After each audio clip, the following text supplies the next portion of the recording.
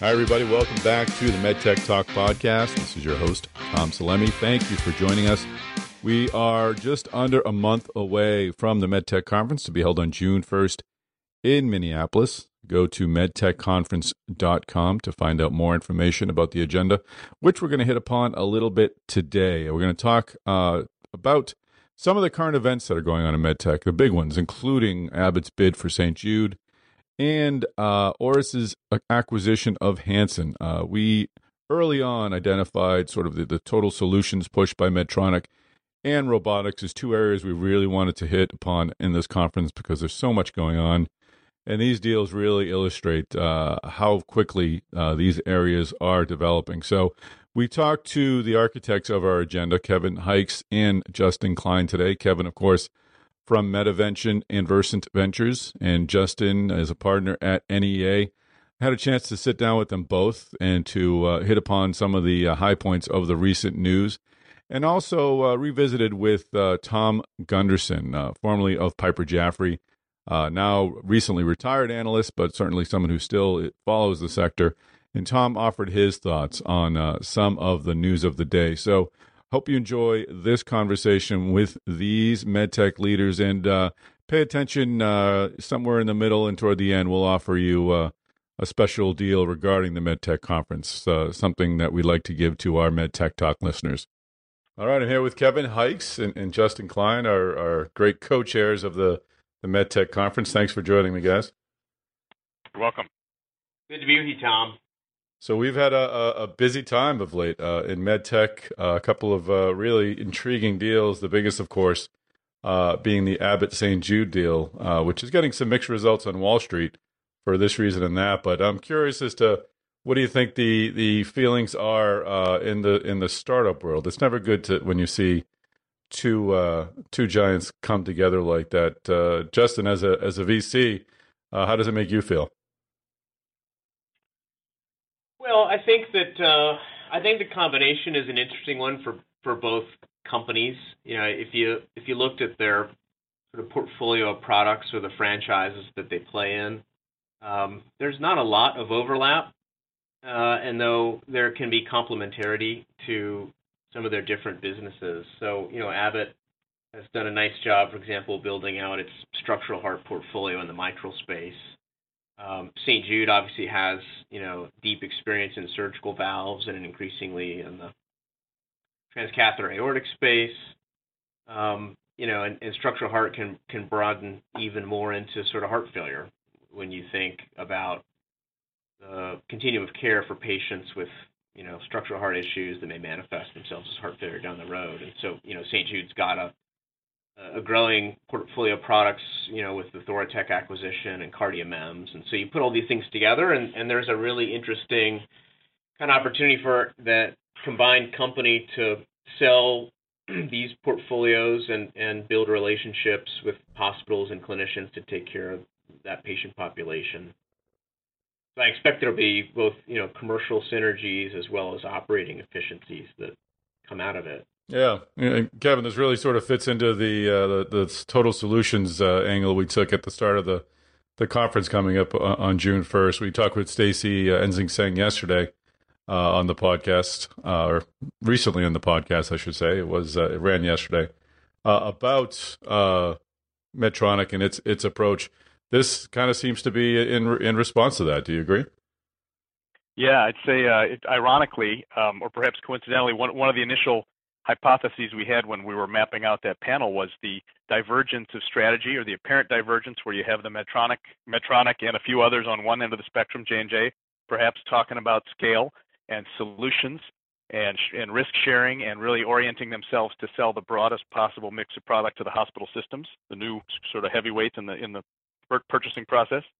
And on the other end, you had maybe St. Jude, as obviously as any, you know, adamantly saying it was still about technology, and that this is a technology business, and while there may be opportunities for scale within service lines, that they would stay focused, at least that's how I heard them describe it, on innovation first. And so now you have an interesting situation where Abbott, which was sort of a tweener, has reached, you know, to the innovation first end of the spectrum and gobbled up St. Jude, so that they can then fight with Medtronic and the others, as Justin pointed out, in the scale battles, which is interesting. And yeah, I guess the implications for startups are several.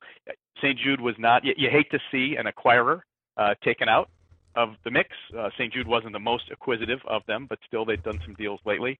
And I also wonder that clearly Abbott will be distracted for some time to come, and they have been relatively active in doing strategic early structured deals and trying to fill some of the early stage vacuum with corporate VC efforts, and that may suffer as well, either because they don't have the time and energy to do it, or they don't need to do it as much because they now have a broader set of businesses that they've acquired, through a merger with St. Jude. So it will be interesting to see how this plays out. Ultimately, I think as these large organizations become more and more focused on healthcare systems, they may have even less time and energy for groundbreaking R&D, and may then still depend on startups to provide that. So my hope is that they will not become any more focused on R&D than they have been, that trend will continue, and they'll continue to have to reach into the startup world to find the exciting and novel white space opportunities to fuel the growth. Yeah, I mean, we've heard on the corporate side about corporates investing earlier and earlier. Clearly, Abbott has a very active, I didn't say had past tense, has a very active corporate venturing program. Justin, any sense from you as to, as these companies get bigger? We did see Medtronic/Covidien commit a lot of money to early stage monies, but any sense from you as to whether or not this will remove a source of financing for startups in medtech? I don't think that it will necessarily. Abbott and their venture group have spent time developing a portfolio of investments that speak to both existing lines of business as well as white space opportunities. And for a lot of Abbott's sort of white spaces they were interested in were markets they weren't playing. St. Jude actually happens to be in some of them. So, whether it's neuromodulation for pain or think about, catheter ablation for arrhythmias like atrial fibrillation, some of the things that Abbott has done in constructing their portfolio, thinking about the future, actually get accelerated, with the addition of St. Jude's businesses to the portfolio. I think that, my hope would be is that Abbott, in a combined company format, continues to look towards venture investment as a way to develop pipeline. I think exactly to Kevin's comment, it has still been the case that venture-backed companies are responsible for what we see as most new market opportunities in medtech. I think St. Jude has been a good acquirer, and they've done a nice job with a number of different products in their portfolio, in buying venture-backed companies. Historically, they haven't done a lot of venture financing per se. They've done some meaningful financings for companies that resulted in structured acquisitions. They did those fairly selectively, and hopefully Abbott will continue to have an appetite for deals like those, as well as the broader, more traditional, we'll call it clean venture financing. Next, I talk with Tom Gunderson, formerly of Piper Jaffray, who recently retired, and I just asked him straight out, what are your thoughts about the Abbott-St. Jude deal? Let's have a listen. My thoughts are similar to what we talked about on the last one. I think I talked about go big or go home when we were talking about Medtronic and Covidien and throwing down the, Omar Ishrak throwing down the gauntlet and saying, it's a new ball game here, and bigger is better. So this is just a continuation of that, and I think Abbott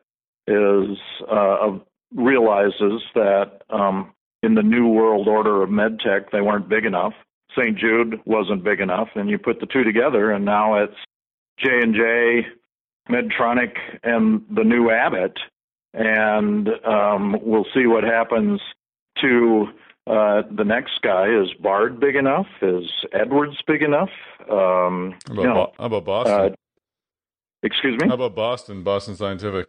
And I'm sorry, I should have thrown that in there too. Yeah. Boston Scientific is probably the first name that comes to mind. So, we'll see how that all transpires over time. But I guess if I were going to make a point that hasn't been made 3 or 4 times already, maybe one that's only been made twice already, is this helps not only dealing with the U.S. and the consolidation that we've seen in the hospitals and consolidation we've seen in the payers, and now MedTech kind of catching up so that they're on a more even playing field with those customers of theirs. But it also helps on a global basis where you're not as decentralized in many other countries, as everybody knows, and you're dealing with governments. Well, you can't go in with just a couple, in my opinion. It's getting more and more difficult to go in with just a couple of products and say, hey, we make a really good MedTech widget and think you should buy this. And you're talking to people who are buying for the whole country or making contracts for the whole country, reimbursement, those kinds of things. And so the broader, bigger base of products that one can bring to the increasingly larger customers, the more competitive they're going to be. And I think it just becomes essential or inevitable that the others will become part of what we can now call big MedTech, the same way we formed big pharma a generation ago. And is this, we did talk about this at the podcast before, is this a healthy development? Is this what MedTech needs to do to survive and move forward? Yeah, healthy and survive are in two different categories, but for me, but I think it is what needs to be done. The world economy is as it is, and the customers are doing what they're doing. And if you're going to stay relevant and competitive, this is big is the easiest path to survivability, I think. It's always great to hear from Tom Gunderson. He's always welcome here on the podcast. Take a quick break from this conversation to introduce the savings for our MedTech Talk listeners. If you haven't yet registered for the MedTech Conference, go to medtechconference.com. Use the code MedTechTalk, and it'll knock a few $100 off of your registration fee. So go to medtechconference.com and use the MedTech Talk code. Now we'll pick up the conversation again. Going to move into robotics, where I talked to Kevin and Justin about the space, their interests as entrepreneurs and investors, and what the recent deal by Auris means. Let's have a listen to this. Another area we both insisted on focusing on was robotics, and we'll have a panel on that with a couple CEOs and VCs, and I'm going to have the honor of moderating that. But this is a space that we've seen some interesting activity lately as well with Auris's acquisition of Hansen. Kevin, are you able to talk much about that deal? And we understand now why you were tight-lipped about the robotics conversation until the deal came together. But any thoughts on that deal or just on the robotics space in general? Yeah, well, I can't share anything specific about the deal, of course, but having been involved with Hansen for the last 6 years, have had a sort of remarkable front row seat to how that space has evolved. And again, a fascinating situation. And I guess if you throw in the further news that Transenterix got from the FDA this week that sets them back 2 to 3 years by some accounts, they were really going to be the first legitimate challenger to Intuitive Surgical. And so now you have this kind of tale of two cities where the front runner gets another 2-year reprieve and gets even farther out ahead of the pack. And there's lots of interest about how you catch up and challenge, but no one's really emerged yet to put that to the test. So I think it's a fascinating space, interesting to watch. The Hansen-Auris deal makes sense on a number of levels. There's obvious synergy there, both from a leadership and an intellectual standpoint, as well as a very interesting portfolio of intellectual property that the Auris folks, I think, have signaled that they intend to use as aggressively as they can. So I think that will add an interesting new player to the mix and perhaps a stronger player in the combination of those two companies. And we're all waiting to see what J&J Google's got going. Some news there, at least a description of their approach as being more, as I understand, kind of an open architecture approach, kind of a platform concept that they see being used in both minimally invasive surgeries as well as a facilitator in open surgeries. So interesting to see how that evolves, but not yet a real sense from J&J or Medtronic, where where those two big programs might be going and what it means for the space. But lots going on. Yeah, and we were initially hoping to get them on the panel, and Scott Hunnigan's kind of told us not right now, maybe next year. But we were able to get Paul Laviolette from SV and John Pavlidis from Vitronis, and Justin, you were key in getting those folks on the panel, as well as Eric Timko with Blue Belt / Smith and Nephew. How are you viewing the robotic space? You've obviously got a couple of, at least one play in that space, Justin. Is this an area where there is opportunity to invest to try to catch up to that leader, Intuitive? Well, I think so. I mean, I've looked at the robotic space through a couple lenses. I mean, I think to Kevin's comments, we're seeing a real evolution in the market that Intuitive has had to themselves for a long time. And I expect that, as we see new market entrants emerge, like a Transenterix, the Google J&J collaboration, or what, Medtronic via Covidien is going to do, it's going to become a really interesting space over the next 2 to 3 years. And I expect there'll be venture-backed company opportunities that will help improve what each of those platforms is able to do in the kind of what I'll call the intuitive markets of today. I also think, Intuitive as a case study in robotics sort of has helped paint a picture of the ways in which robotics can help improve minimally invasive surgery outcomes. And we've seen some cases where robotics really hasn't gotten traction. Increasingly, venture-backed companies are pursuing robotic technology in what I'll call specialty applications outside of, what Intuitive has done. And, I think we thought that Vitronis and Blue Belt provided two really interesting examples of that, one in catheter ablation for AF and the other in orthopedics and reconstruction.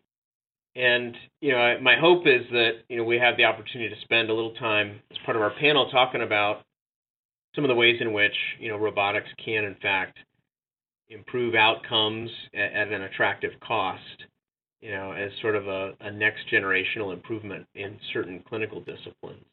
And hopefully for the audience and all of us at the conference, shed a little more light into how we might think about robotics in future applications outside of these areas, places where people hadn't really even considered it previously. Terrific.